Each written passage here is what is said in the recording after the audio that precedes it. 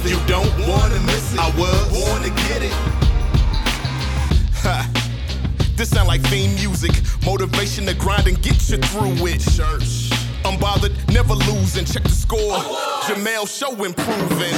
Don't make me tell you 50-11 times from politics to laughs. Every week she shine. My word, how I live it. You don't wanna miss it. I was born to get it. A couple of reminders before I get to word of the week. Make sure you download and listen to the first two podcasts that have launched on the Unbothered Podcast Network. That would be The Black Girl Bravado and Sanctified. I know you're probably sick of me reminding you, but I will do so until I'm blue in the face because these podcasts are absolutely excellent. Listen to them, continue to support the Unbothered Network, and just as importantly, follow them on Spotify. Speaking of support, my memoir, Uphill, out now, available wherever books are sold. Amazon, Barnes & Noble, your local bookstore. Make sure you cop 1 or 10. And by the way, if you want an autograph version of the book, go to premiercollectibles.com. I signed 1,000 copies for this outlet, so it is legit. You can buy it from there. And if you haven't already, make sure you also follow Jamel Hill is Unbothered on Spotify too. Thank you. Now let's get down to it. The word of the week is freedom. Just give me a second to speak. It's the word of the week. Yeah. The day I was done fully recording last week's podcast episode with Naturi Naughton is the same day that Brittany Griner was released from a Russian prison after being wrongfully detained in the country since February. Now, Griner was arrested at a Russian airport for allegedly possessing vape cartridges that contain cannabis oil residue. She was given a 9-year sentence, and for months, United States authorities have been trying to get her out of prison. But that only was going to happen via prisoner swap. You know, immediately from the beginning, in case you don't know, Brittany Griner was considered to be a political pawn by the Russians. The United States had to give up Victor Bout, a notorious arms dealer known as the Merchant of Death, who already was serving a 25-year sentence for conspiring to sell tens of millions in weapons that U.S. officials believed had been used to hurt Americans. Bout already served more than half his sentence, and he was scheduled to get out in 2029. Now, Griner being released should have been cause for widespread joy and just celebration abound. Every single American should have cheered her release. Probably before she even got on her 18-hour flight back home, geopolitical Twitter and prisoner swap release Twitter already had combined to basically diminish and denigrate an American being set free. Of course, Donald Trump could not wait to piss in everybody's cornflakes. He called Griner a, quote, American-hating basketball player. Naturally, he suggested he could have gotten a better deal. The foolish, uninformed rants of the former president are sort of expected, but for such a negative sentiment around Brittany Griner being released to kind of fester, it immediately put into context how little a black life is worth. Conservatives and others who did not know the name Paul Whelan, who was another American wrongfully detained in Russia, where he's been the last 4 years because of espionage charges. Suddenly, everybody has so much to say about Paul Whelan. The juxtaposition of a former Marine, a white man, against a 6'6" lesbian basketball player who plays in the WNBA and has been outspoken in support of the Black Lives Matter movement, who's questioned why the national anthem is being played before WNBA games, and even went so far as to choose not to be on the court when the anthem is played. No kneeling, no turning her back, just not there. The strong suggestion is that Whelan's life is worth more because he fits the criteria. He looks the part. White, male, former military. And I say this not to throw shade, but to give full context. Understand that Whelan received a bad conduct charge from the Marines before getting caught up in Russia. They got him for attempted larceny, 3 specifications of dereliction of duty, making a false official statement, wrongfully using another social security number, and 10 specifications of making and uttering checks without having sufficient funds in his account for payment. No judgment, but sounds like Paul Whelan was kind of scamming. Either way, he deserves his freedom as well. But once again, white America is dictating what patriotism is and who deserves to be considered an American. This is how the conversation around Colin Kaepernick's protest in 2016 turned into a conversation about disrespecting the flag instead of what it should have been about, which was police brutality and racial oppression. The same goes for Brittany Griner. The woman has represented this country and won gold medals for it at the Olympics. She, like so many other Black people in this country, questioned why this country isn't living up to what it said in the brochure. Questioning the patriotism of Black people is just a disgusting and absurd notion. All Black people have done is fought for this country to be the best version of itself and hold itself accountable for how we've been treated here. Many of us have exercised the most fundamental right of Americans, which is using our platform to speak out, because we know so many of us don't have that luxury. America served Brittany Griner well. They gave her what she'd been earned, her freedom. The word of the week. Just give me a second to speak. It's the word of the week. And now on to today's show. A lot of things I'm looking forward to seeing over the holiday season. A lot of movies, different television programs, series. And near the top of the list is the Whitney Houston biopic, which hits theaters on December 23rd. My guest today has the honor and the enormous responsibility of playing Houston in this biopic. And while this is her first lead role in a major film, she ain't new to this. She starred in the Star Wars franchise, also appeared in the brilliant series Master of None, and she has a new film that will be coming out soon after the Whitney Houston biopic that is directed by Zoe Kravitz, and it's already in post-production. And she stars opposite Channing Tatum. All signs are pointing strongly northward for this one. So coming up next on Jemele Hill is Unbothered, NAOMI ACKIE.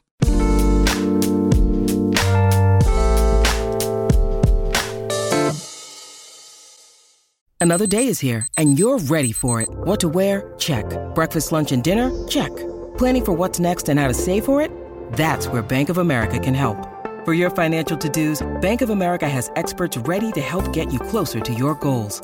Get started at one of our local financial centers or 24/7 in our mobile banking app. Find a location near you at bankofamerica.com/talktous. What would you like the power to do? Mobile banking requires downloading the app and is only available for select devices. Message and data rates may apply. Bank of America NA, member FDIC.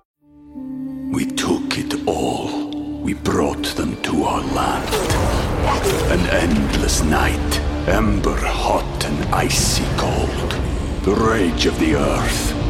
We made this curse. Carved it in the blood on our backs. We did not see. We could not, but she did. And in the end... What will I become? Senua's Saga. Hellblade 2. Play it now with Game Pass.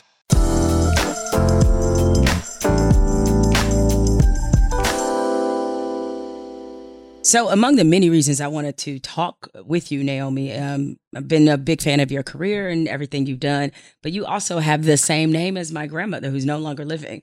Yes. Listen. Yes. A shout out to all the NAOMIs in the world. Thank you. Thank you. Yes. A strong, very powerful group. Now, was your name biblically rooted? Is that? I think so. My dad used to be like, yeah, your name is in the Bible. I believe it means pleasant. That's what I've been told. I'll take it. Yeah, but the mad thing is, my full name is Naomi Sarah ACKIE. That's two biblical names. Sarah means princess, but ACKIE in Grenada, where I'm from, is a type of lizard. So essentially, I am the pleasant lizard princess, which I think is quite cool. If I said that was a movie role, it actually would not sound bad. It's like, oh, she could be the the pleasant lizard princess. Like, that's my next role. Yeah, like a kid's show or something. Yeah. Correct. Before we get deeper into, obviously, I want to dance with somebody and some of the other things that you've done in your career, I'm going to ask you a question I ask every guest who appears on Jemele Hill is Unbothered, and that is, when did you become unbothered? If I'm utterly honest, I'm still on that journey to becoming unbothered, if I'm being really honest, but it has begun. I think in the last few years when things started really popping off more in a bigger way, and I found opinions from people who I might not even know occurring more and more, I kind of did realize I had a decision to make about how much I let other people's thoughts about me control what I do with my life. And actually, the universe has a really funny way of magnifying things that you haven't fully dealt with earlier on in life. And I think I already had that issue before I was, where I am now. I think that worry that I needed to keep everyone happy and not step on anyone's toes or make anyone upset, and people please was a big part of my journey of life. So I'm still learning that. Well, it is a process. It's not just like one day you snap your fingers and it's like, oh, I don't really care about what these people say or anything like that, especially in an industry like yours where subjective judgment is what you're subjected to, frankly, all the time. But it is interesting because I know you're a celebrity who's not on social media. It seems like you really wanted to keep what is a lost art, I think, now in celebrityness, which is mystery. So what made you make that choice that you were going to, in some ways, limit the access that the outside world had to you? The beginning of it started around the Star Wars time. For that, my Instagram was mine and not many people were interested in it. When I found out I got the part, I was really scared about what happened to Kelly Marie Tran. And so to kind of save myself from any hurt, I got off of it before anyone even knew really that I was on it at all. And that did me good. And I found in that time where I wasn't on Instagram that my ideas of my body shifted back to normal. My jealousy kind of got back in check.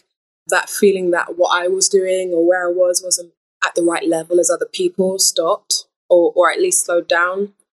And, I then was convinced, rightly so, to be honest, to go back onto Instagram when Star Wars was in promotion mode, and that really helped them. And I wanted to do my best to sell that film properly. But after the film was done, lockdown happened straight afterwards. And what did we all do on lockdown? Do you know what I mean? Yes, yeah. We were really, really on Instagram then. In that time, I found myself again getting back into that pattern. And it was something that, I just don't think is healthy, that whenever I was on my phone, my thumb would automatically go to press the button, even if I didn't want to use it. And I don't like the feeling of something outside of myself controlling me. And then again, the same pattern happened again.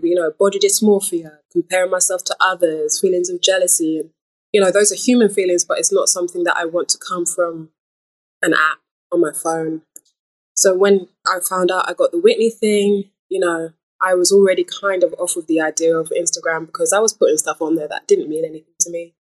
That was just trying to get attention from people. It wasn't the truth of my life or where I was at. And so, I came off when I found out I got Whitney, and I was like, actually, I like this more. I like myself more. And, my job is to create stories. And I feel like if people know too much about me, of my day-to-day life, the magic of storytelling dies a little bit. That's just for me. I really don't want to judge anyone else who uses it, because I understand that it's a brilliant tool. I just didn't know how to use it very well. I have so many questions about I Want to Dance with Somebody, the enormous biopic that you have coming up where you're portraying the Whitney Houston. And so I'm so interested and fascinated by this process of you becoming Whitney for the big screen. So as much as you can, take us through what the process was like. I guess the number one question people want to know is vocally. Yeah. How did you train for this role? Yeah. I mean, from the get-go, I was like, okay, there was two things that I never thought I would really do on screen. One, was sing in that kind of way or attempt to sing. I always knew that Whitney was singing all the way through, but, I was also aware that there was moments where I would have to sing.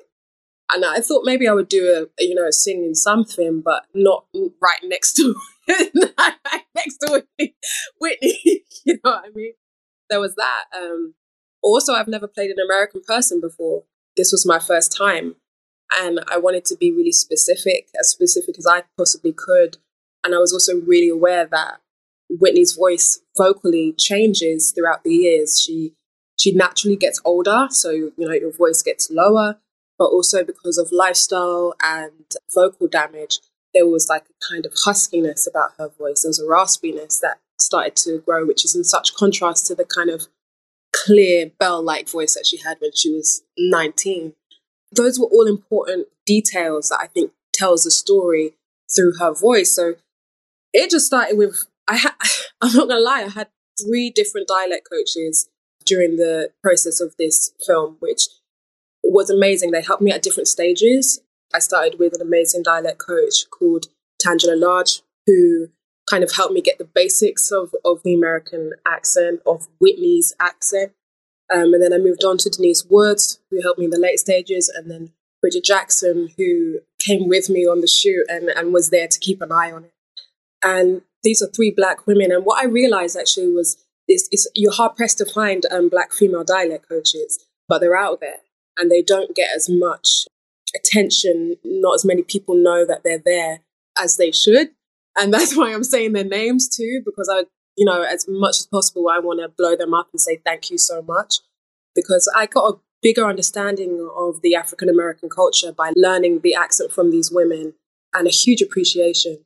Yeah, and then there was the movement side to it. Man, but then the movement kind of commented on the vocal stuff, and the vocal stuff commented on the movement, and actually they're all so interconnected. It's a really fascinating journey, and from my nerdy actor brain, it was the stuff that was really I could stay there for months and months and months. And to be honest, I did. I was in prep mode for between the UK and the US for about 8 months, just working solidly on that. Wow, that seems very intense. Now, I know you talked to people who knew her. I know you talked to her longtime friend and one-time partner, Robin. I know you talked to her brother, I believe it was, as well. Was there anybody that you wanted to talk to? I mean, obviously, Whitney herself would have been the number one person, but aside from Whitney herself, was there any person that of her surviving friends and families that you wish you could have spoken with as you prep for this role? Yeah, I actually didn't get a chance to speak to Robin. I read her book about Whitney, and it was actually a really interesting exercise because I read Robin Crawford's book, which is Whitney from her perspective as her friend, as her lover, as her support system. And then I read Cissy Houston's book too, and that was from the mother perspective. So I was trying to find all of these different viewpoints of Whitney so I could pinpoint how, if I can see how different people saw her, then I knew how to collect all of that information. To be honest with you, I was pretty privileged when it came to access to people. And what took me by surprise the most really was that, I guess it's because it's the entertainment industry and I was filming in Boston, and this is a big film, a lot of people are involved. I was able to meet so many people who had crossed paths with her just on set. And it's really lovely, when you get to a place where, because you're playing Whitney, people are eager to get that connection back, that they came up to me and was just like, I met Whitney at this point, and I remember that she did X, Y, and Z, and she said this, and this made me laugh so much, or, that kind of stuff. Janina Lee, who worked in makeup, actually worked with Whitney on her last tour, and she was there every single day. Tisa Howard as well, who was head of makeup. These are women who were around Whitney or knew people intimately connected with Whitney. And it's an amazing thing when you get to sit with these people and vibe off of their energy, because that's what I kind of needed. And it wasn't even so much of a always talking about it thing. It was like a feeling thing as well. What I really like doing when I talk to people about Whitney is not necessarily obviously the stories and stuff are important, but I watch their faces and I feel their vibe to see how they move and smile or frown when they're talking about her, because how people feel, how someone makes you feel even if they're not around, is a thing that is everlasting. It's the truth. I was really lucky, man. Clive Davis, Ricky Minor. I love that man. I love me some Ricky Minor. It must in some ways be difficult because we, as much as the public thought we knew, there was still a lot of mystery around her. Because I remember the very first time that I saw her, it was the You Give Good Love video. And the way they tried to position her as a pop star that was kind of a goody-goody girl and, American princess. And then I can't quite recall the moment the turn happened. I know her marriage to Bobby Brown was part of it. But when we all figured out that Whitney Houston was hood, we were like, oh shit, Whitney Houston is a homegirl. That was a very distinct moment. Like, oh, I didn't know that Whitney, okay. That New Jersey is in the building. That's coming through. It's coming through. So I guess how, as an actor, do you approach that part of it? Is that there's still a lot about this woman that is a mystery. Yeah, that was the most fascinating part. We ended up, and it comes from Cissy Houston's book, where there's a separation between Whitney Houston and Nippy. And so some scenes belong to Nippy and some scenes belong to Whitney Houston. And actually, what I tried to do, and I'm still not fully sure, like I've seen the film and, other people will be able to tell me better than I can because I'm too close to the material. But like the idea of code shifting was really interesting to me, that she maybe morphed herself from one type of person to another, dependent on who she was with, out of survival mode, out of a need to present yourself in a way that is appealing and palatable for people. And that contrast is really interesting because I think I have it too. I think a lot of Black women have it, to be honest. Because even talking to you now, like, I'm from East London, and I know that in the last week, I've been talking with my best possible voice. Do you know what I mean? And I don't know why I do it. But like literally just before we got on this, I was calling my sister and I was like, babe, like you look wicked, like really. Do you know what I mean? And so it's within all of us, that idea. But what burden does that give? And I think that's the bigger question for me that I was looking at with that is, what burden is that when the world sees you in one way, but you're actually something else? Or maybe you're a mixture of the two and you don't know necessarily how to marry those things together. Even the whole idea of Whitney Houston was daunting, but it was so freeing for me to be able to take her off of the pedestal and really look at her as a person like me for a second. I don't have rather the singing skills that she has, but I identify with so many of the things that she was dealing with in her life, just as a person. So how did you land the role? What was that process like? Did you audition? Yeah. What was it? I was actually working on 2 projects. So it started in like the summer of 2020, and I was working on a project in the countryside in the UK. And they call me up and they're like, Nay, do you want to audition for this Whitney Houston biopic? And I was like, yeah, but like, what part do they want me to audition for? And they were like, Whitney Houston. And I was like, don't be silly. For one, I don't look like I got a gap in my teeth. We're not the same build. I'm from Britain. Like, this is silly. Why? They really convinced me over time just to give it a try, because I was aware that the powers that be were auditioning everyone. Like, so I was like, okay, why not? It's, good to get yourself out there. If it's not this, it'll be something else kind of attitude. And I just started sending in self-tapes, and it was lockdown at the time.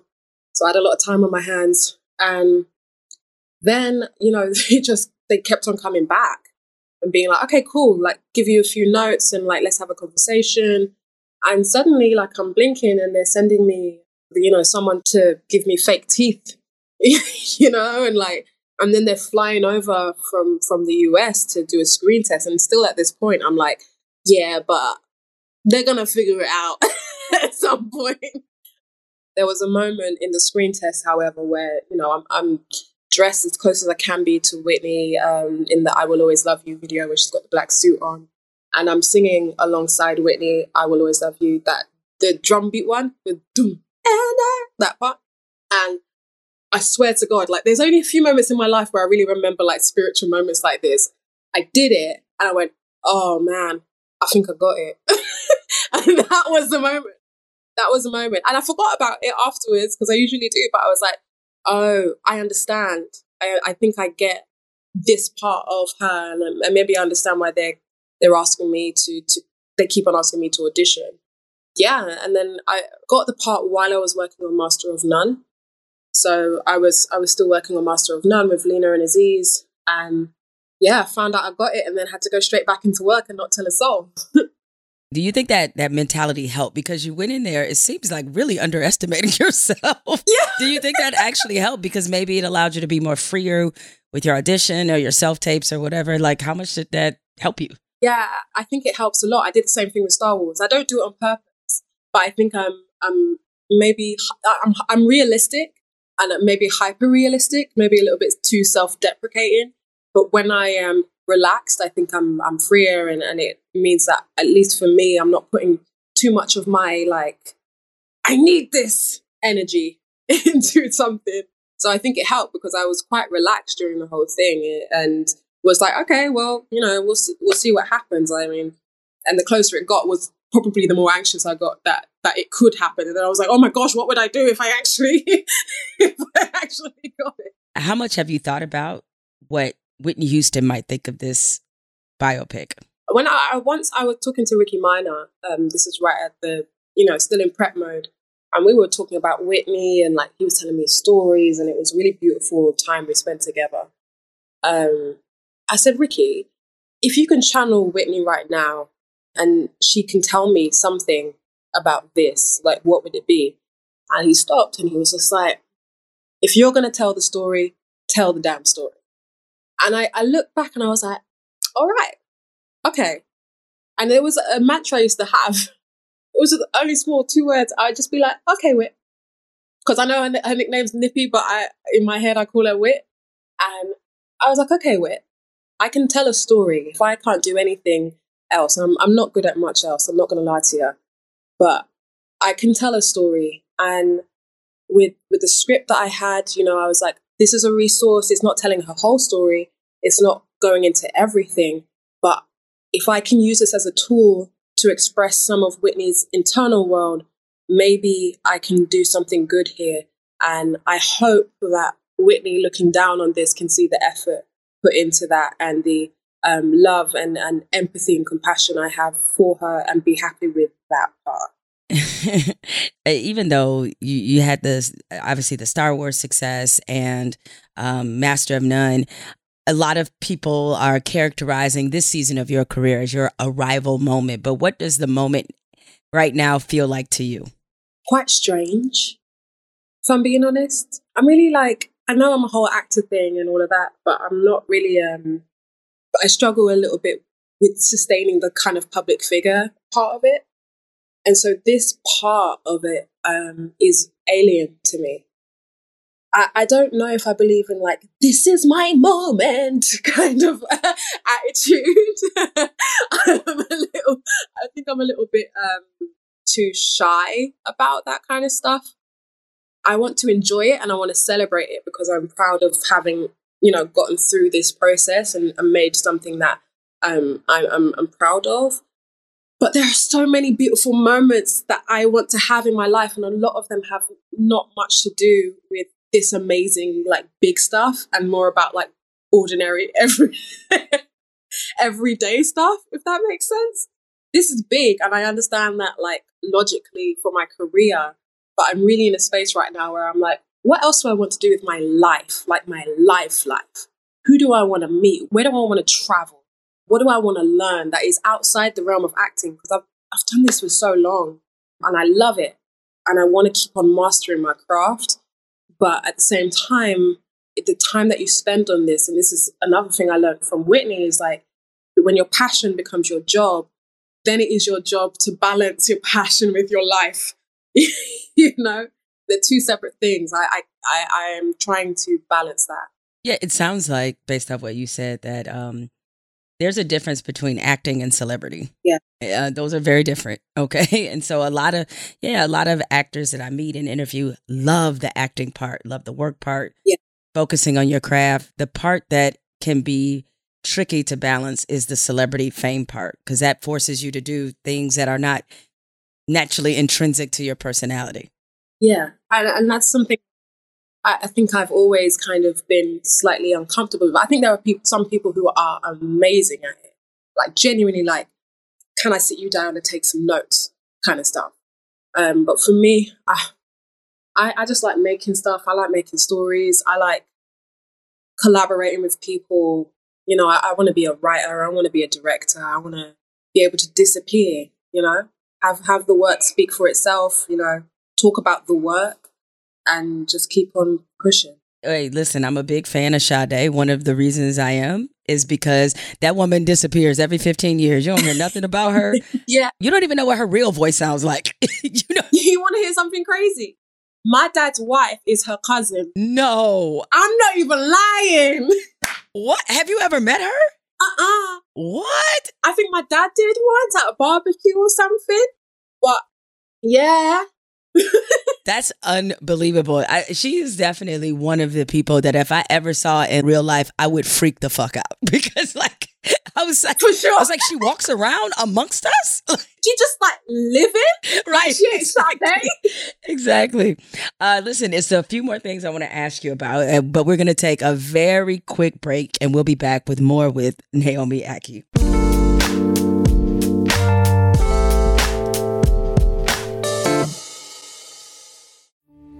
We took it all.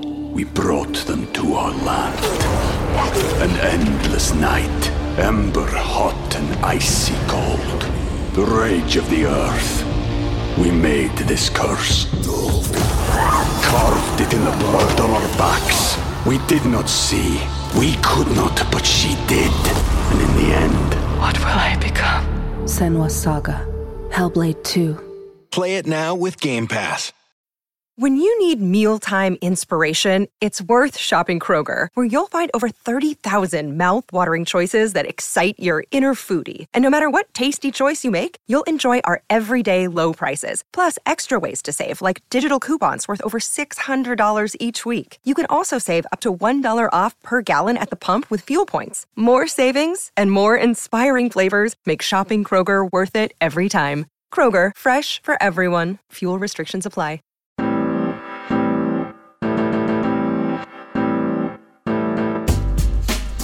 So a few nights ago, I couldn't sleep. I remember the time exactly when I woke up. It was 3:15 a.m. and I was pissed because I had to be up the next day for an excruciatingly long day. I flipped through the channels and came across a movie I'd never heard or seen before. And I got a story to tell about this whole movie watching experience. So the name of the movie is called Betrayed, and it stars Deborah Winger and Tom Berenger. Now, for those of us who grew up in a certain time, these were pretty well-known stars. And what got me to watching this movie was that I hit the info button to read the description, which read, an FBI agent becomes romantically involved with a white supremacist. Full stop. That was literally the first sentence. I was like, oh, I got to see where the white supremacist love story goes. This movie was made in 1988, so sensibilities were different then, but that does not entirely explain the shit show that this movie was.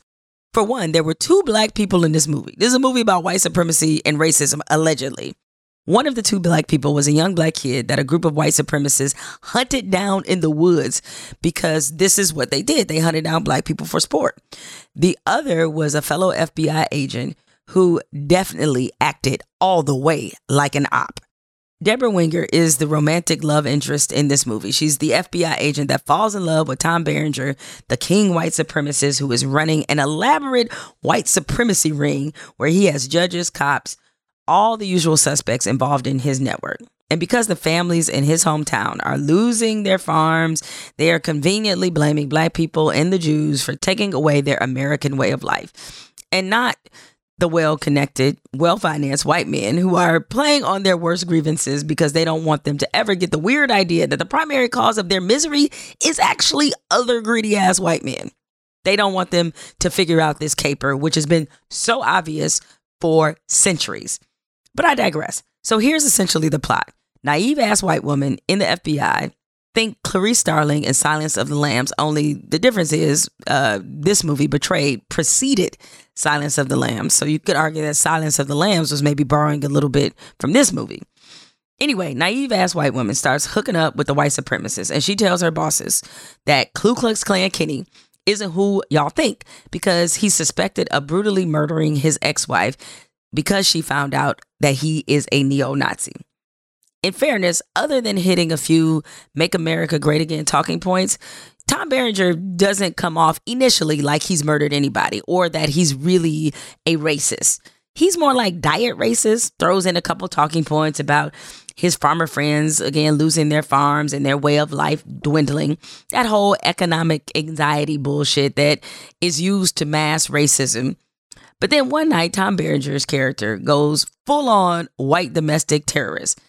He invites Deborah Winger to go hunting with him and his buddies, and it turns out they ain't hunting deer or cattle, but a young black man that they have taken hostage and now released him in the woods with a gun so that when they murder him, they can't be accused of murder, but actually it will be self-defense.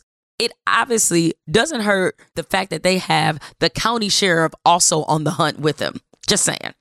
Even though they called this a hunt when it's 50-11 of them and one black dude.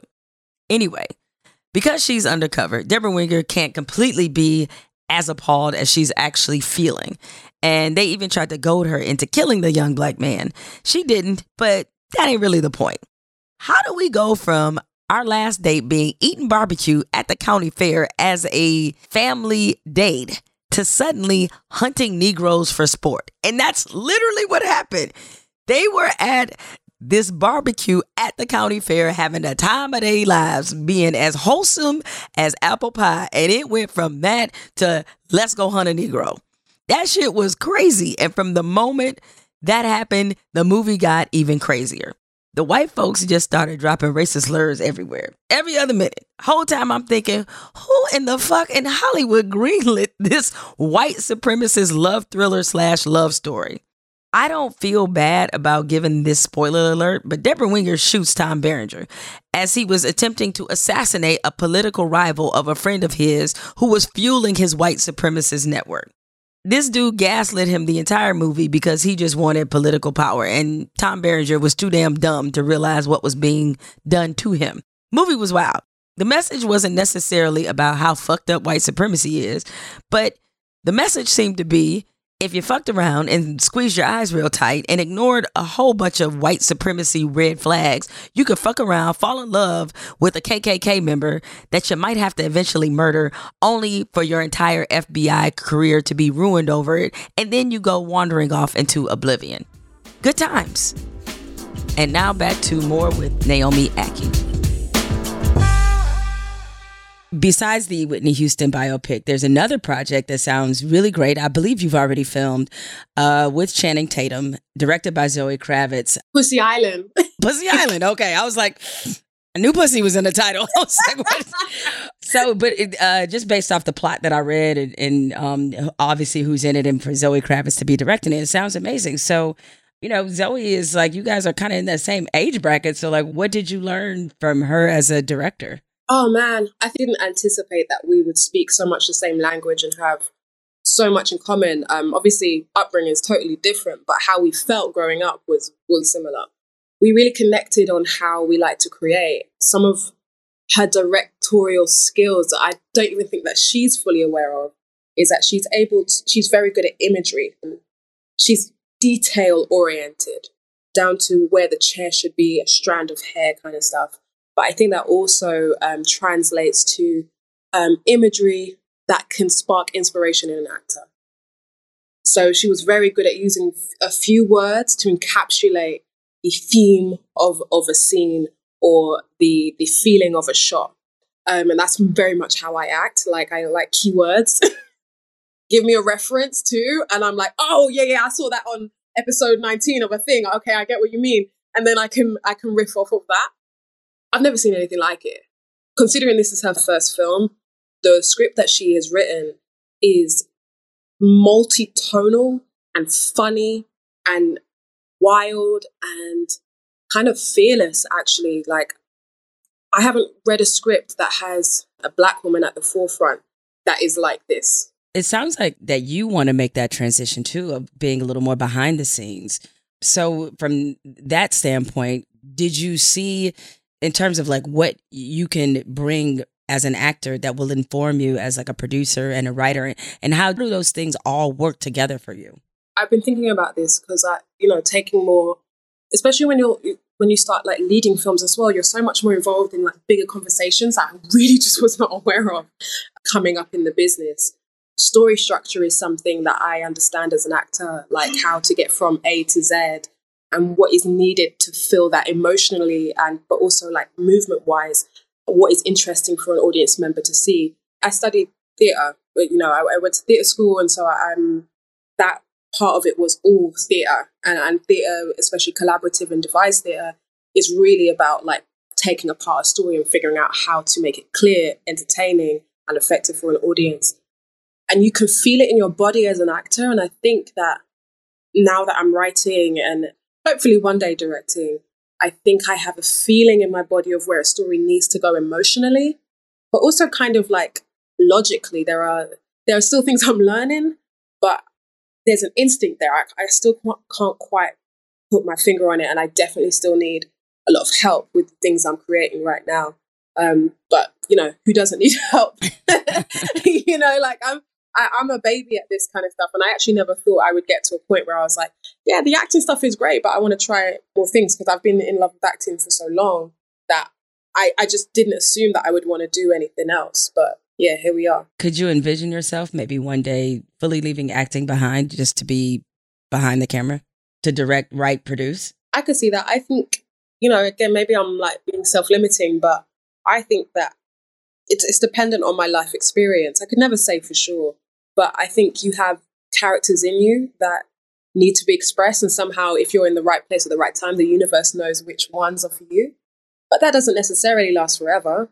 And I think I'm in a stage right now where letting go of certain ideas I think I thought I had about where my life should go are starting to unravel. And I'm like, actually, anything is possible. It's absolutely possible that I will go, you know what, I've done enough with acting, and I'm happy with what I've made, and I want to move on to something else.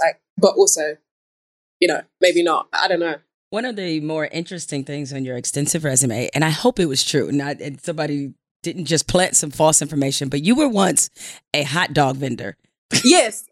That's true. Okay. What was going on there? Tell me about that experience. While I was a jobbing actor, I didn't have time to do a full-time job. So like working at night was the easiest thing to do.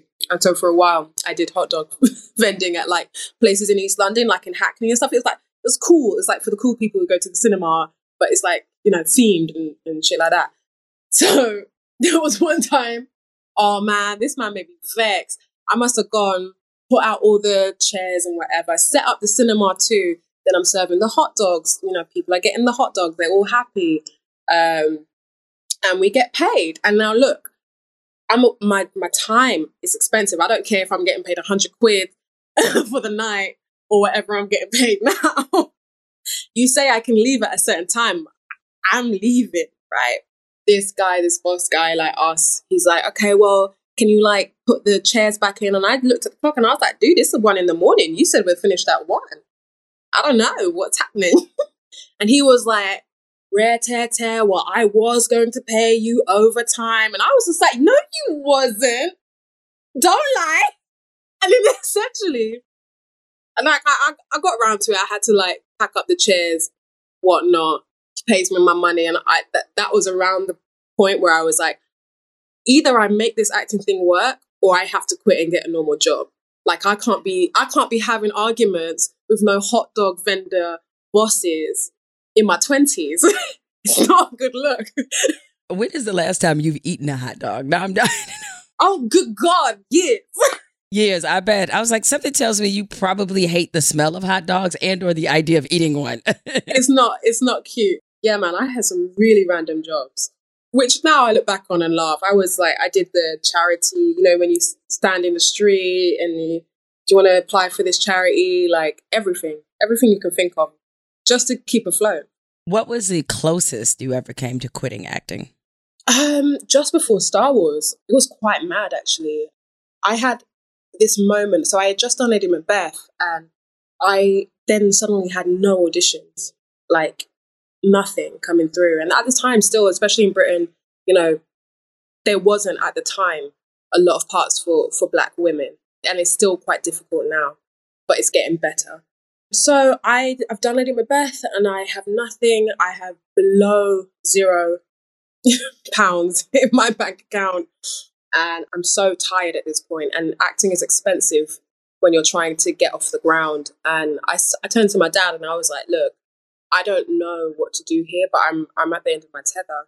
I ended up watching the Dark Knight Rises, and there's that bit in it where he's trying to climb out of the prison, but he's got the rope around him. Oh, the prison, yeah. Mm-hmm. And he keeps on jumping, and then the guy in the bottom of the pit is like, it's because you got the rope around you.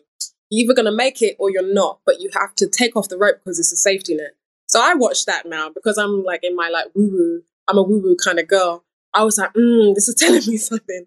So I turned to my dad and I'm like, Dad, this is what I'm going to do. I'm going to quit all my extra jobs. At the time I was working in a pub and a few other things. And I am going to try acting for 1 more year. If it doesn't happen, then I'm going to stop. I'm going to go back to university or whatever and study and do something different. And I said to the Lord, I was like, Lord, I'm giving you 1 year. If something don't come through, I get it. It's not for me. Quit my job. And 4 months later, I got the Star Wars part.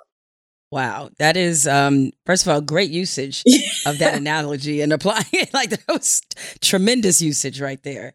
So I know Star Wars is a very interesting franchise to be a part of because of how people culturally feel about Star Wars, and they have some rabid fans. And it was really disappointing to see Moses Ingram, who obviously was in the Disney Plus Obi-Wan Kenobi series, how she had to deal with a lot of like racist messages and for her portrayal, I believe, of Reva. What would you say your Star Wars experience has been like, and have you experienced any of that? I didn't experience any racism up front. I think that I was very surrounded by other cast members who I think bore the brunt of it much more than I did. But the experience of coming into a franchise like that as a person of color was interesting, for sure. Because I was very conscious of the fact that those parts usually center around a white person, usually a white man, and if not that, a white woman. And that's why, I think this Andor that's come out and stuff, which is great because you've got people of color at the forefront. I think it's just really interesting with some of these franchises, this idea that even in space, the heroes are always white. And I had a little bit of especially at the end, feeling of like, was I just Christmas stuffing? I don't know. And, again, like, obviously, I'm really grateful for that opportunity. If I didn't have that opportunity, it wouldn't have allowed me to be here because that provided a huge amount of exposure that I had never had before. But I think beyond Star Wars even, there is a feeling of like, we have to be careful as people of color not to feel or let that feeling of being someone who checks a box get in the way of our artistry. And I've had that insecurity for so long. And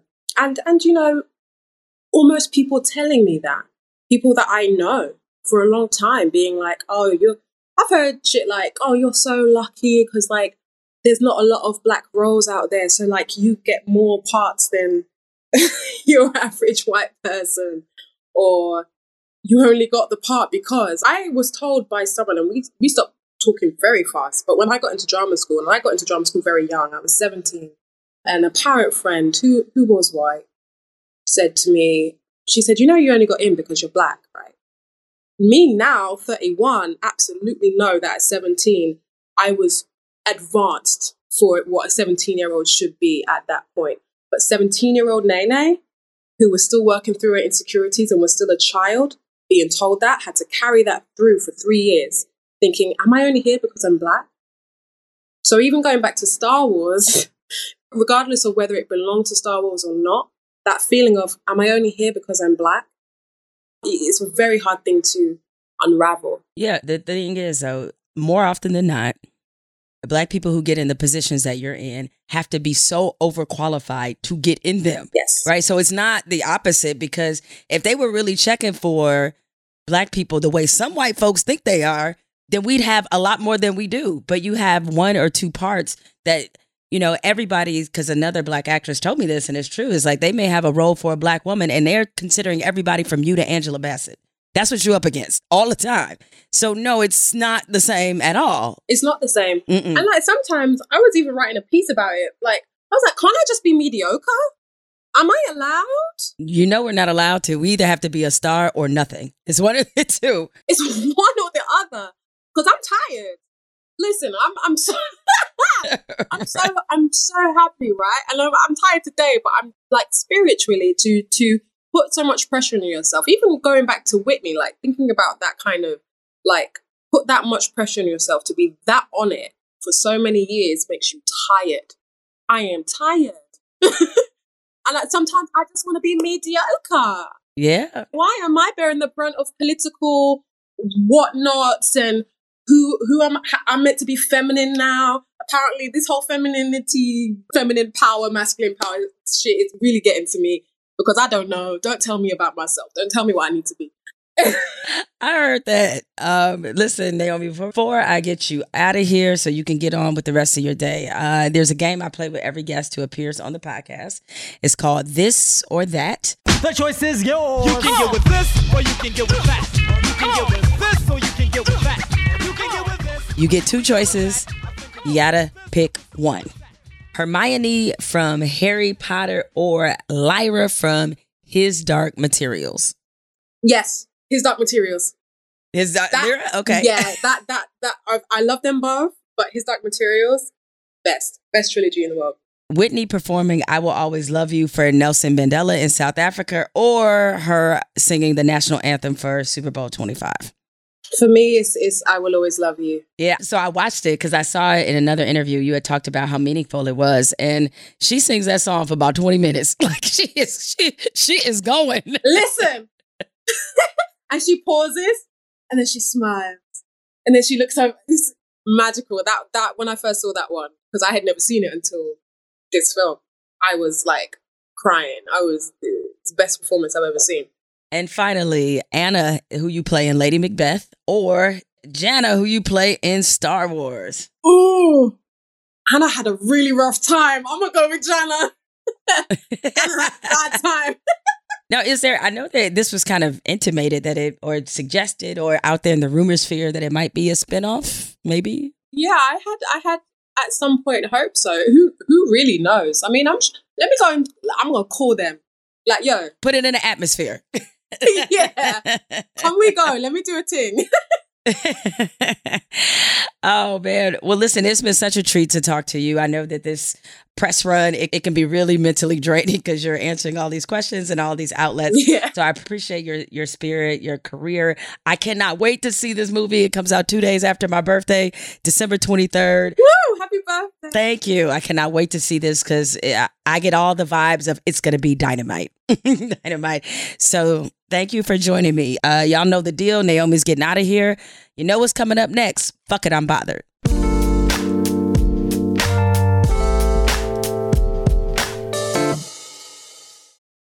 Your brain needs support, and new Ollie Brainy Chews are a delightful way to take care of your cognitive health.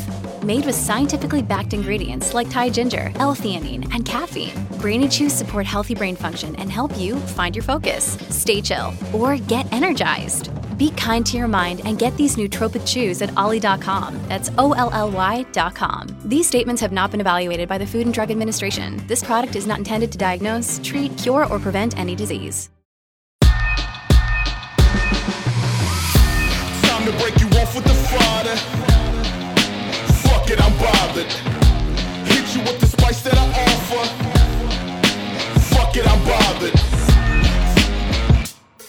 I was scrolling Instagram and came across something I hadn't seen before, ever. Someone posted the instructions of how to make an egg frittata in the air fryer. And fuck it, I'm bothered. Now, I'm not bothered by egg frittatas. They're quite delicious. I'm bothered because it seems like we just getting more out of hand with what we make in the air fryer. Now, don't get me wrong. The air fryer is a genius invention. Remember the George Foreman grill? I thought nobody was ever going to invent something that was better than that. And come to think of it, before I proclaimed that the George Foreman grill was the GOAT invention, I actually thought the microwave was something that could never be topped. Then along came the air fryer, which I think has toppled both. Fried chicken, steak, fish, french fries, certain desserts. These are sensible things that you make with the air fryer. But we have taken that shit too far with the air fryer. Yo, stop putting donuts, bundt cakes, entire hams in the air fryer. Like, we just doing too much. In that one clip, this person put some parchment paper in the air fryer, cracked 4 eggs, put some bell peppers, other vegetables, and then in, 45 minutes, that shit looked like a frittata. And not gonna lie, it did look damn good, but stay unbothered. Time to break you off with the Friday. Fuck it, I'm bothered. Hit you with the spice that I offer. Fuck it, I'm bothered.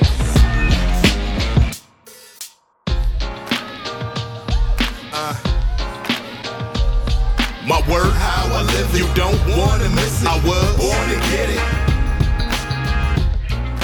Jemele Hill is Unbothered is produced by Spotify and Unbothered Inc. From Unbothered Inc., Christina Tapper is our head of content. Ashley Van Horn is our head of talent. Ashley J. Hobbs is our creative producer. Rich Berner is our head of network production. And Evan Dick is our executive producer. From Spotify, executive producer is Christina Tapper. And project manager is Jess Borson. Our theme, Word of the Week, and Fuck It, I'm Bothered tracks were written and performed by Brandon Lowe, produced by Lucas Spry and Alexander Hitchens. This or That Music, the choice is yours, revisited by Black Sheep, written by Andres Titus, William K. McLean, and Johnny Hammond from Universal Polygram International Publishing, Inc. on behalf of itself and Pete Bow Music. You can find more from me on Twitter and Instagram at Jemele Hill. This sound like theme music. She dropped Word of the Week, it's best to use it. Church. Unbothered, never losing. Jemele asked this or that, get to choosing. Pick one. Child of 7'5" and 21. Wave goodbye to 45. Bye-bye. Don't make me tell you 11 times from politics to laughs. Every week she shine. My word, how I live it. You don't wanna miss it. I was born to get it. And you don't forget it. Sit back for a minute. I was born to get it. My word, how I live it. You don't wanna miss it. I was born to get it. And you don't forget it. Sit back for a minute. I was born to get it.